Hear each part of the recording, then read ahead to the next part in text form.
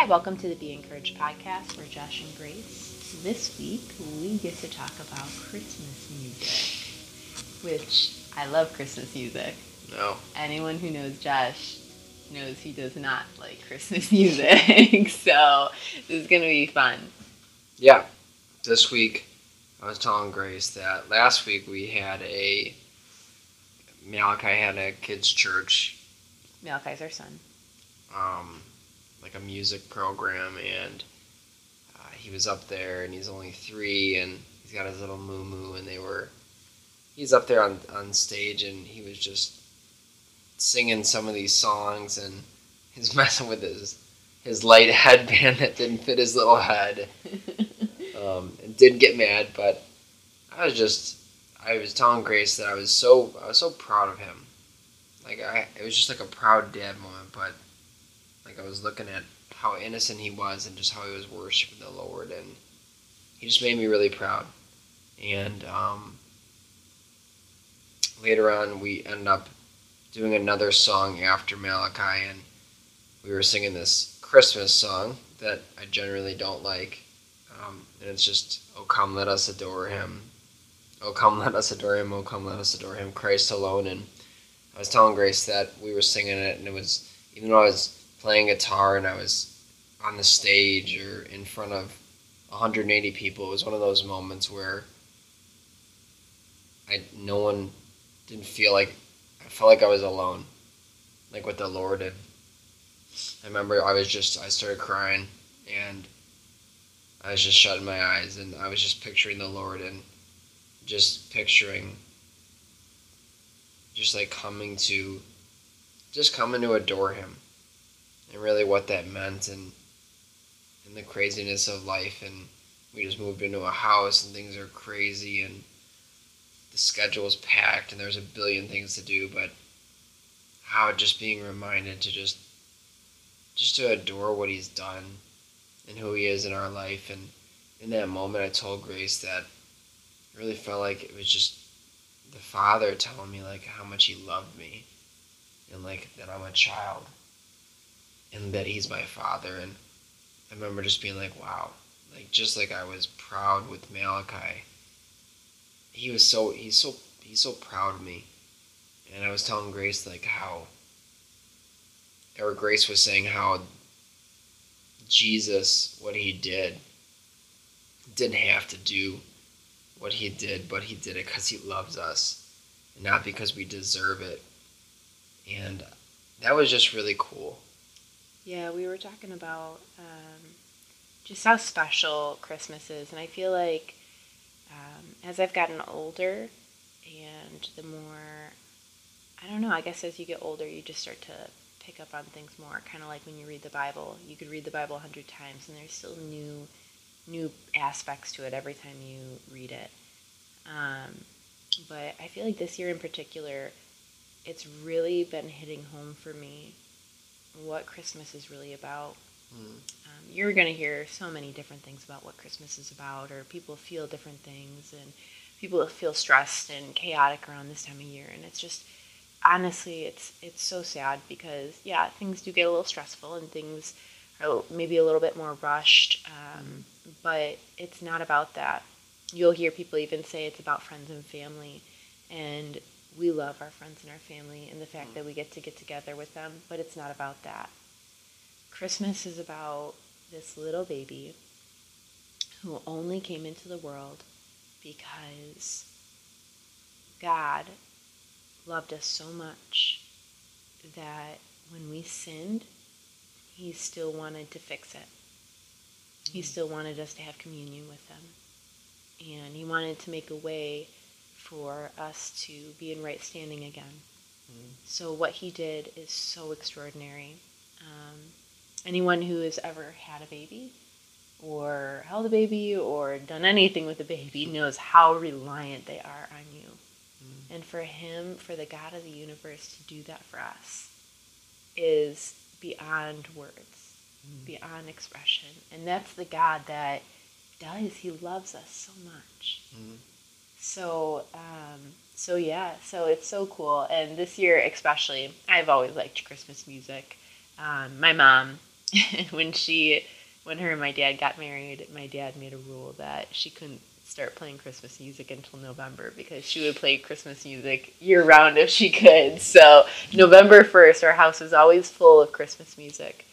And I've just been really listening to a lot of the Christmas music this year that's just about Jesus. And it can be hard sometimes maybe to like play those in like a church setting and like find ones that are worshipful and stuff, but man, you can so worship to those songs.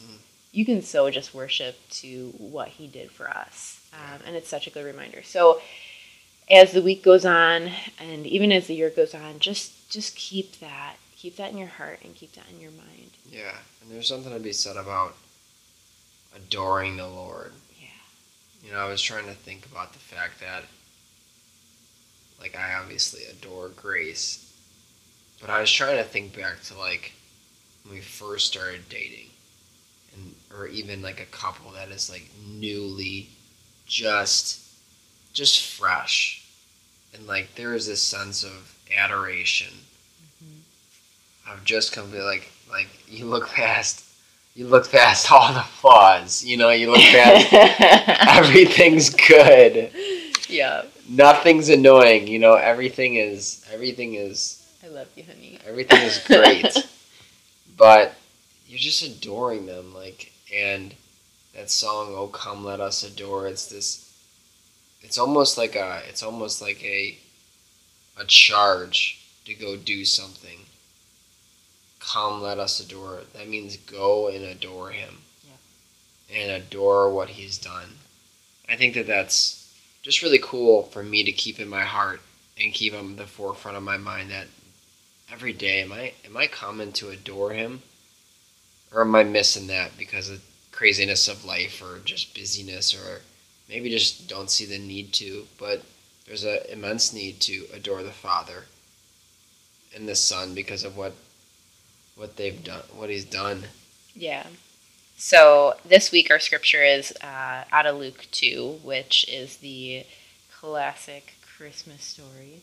Thanks, Luke. But the cool thing is what we're going to read is actually straight from the shepherds that did. They went and adored the newborn king. And these were the first ones to get to meet little baby Jesus and the first ones to be told about this miracle. So Luke 2:10 says, "But the angel said to them, 'Do not be afraid. I bring you good news that will cause great joy for all people. For in the town of David, a Savior has been born to you. He is the Messiah, the Lord.'" God, we thank you so much for this time, Lord. We thank you that we have this opportunity to come and we get to adore you, Lord. We do adore you, God. We thank you that we get to come and we get to worship your name daily, Lord. Hourly, minutely, if we choose to, God. We just pray this week, and as the season goes on, Lord, we would keep it about you, God.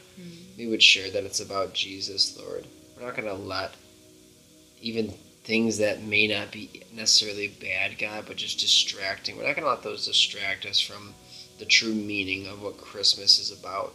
It's about a baby, a Savior that came into the world as a baby and grew up and died on a cross and rose 3 days later for us, Lord.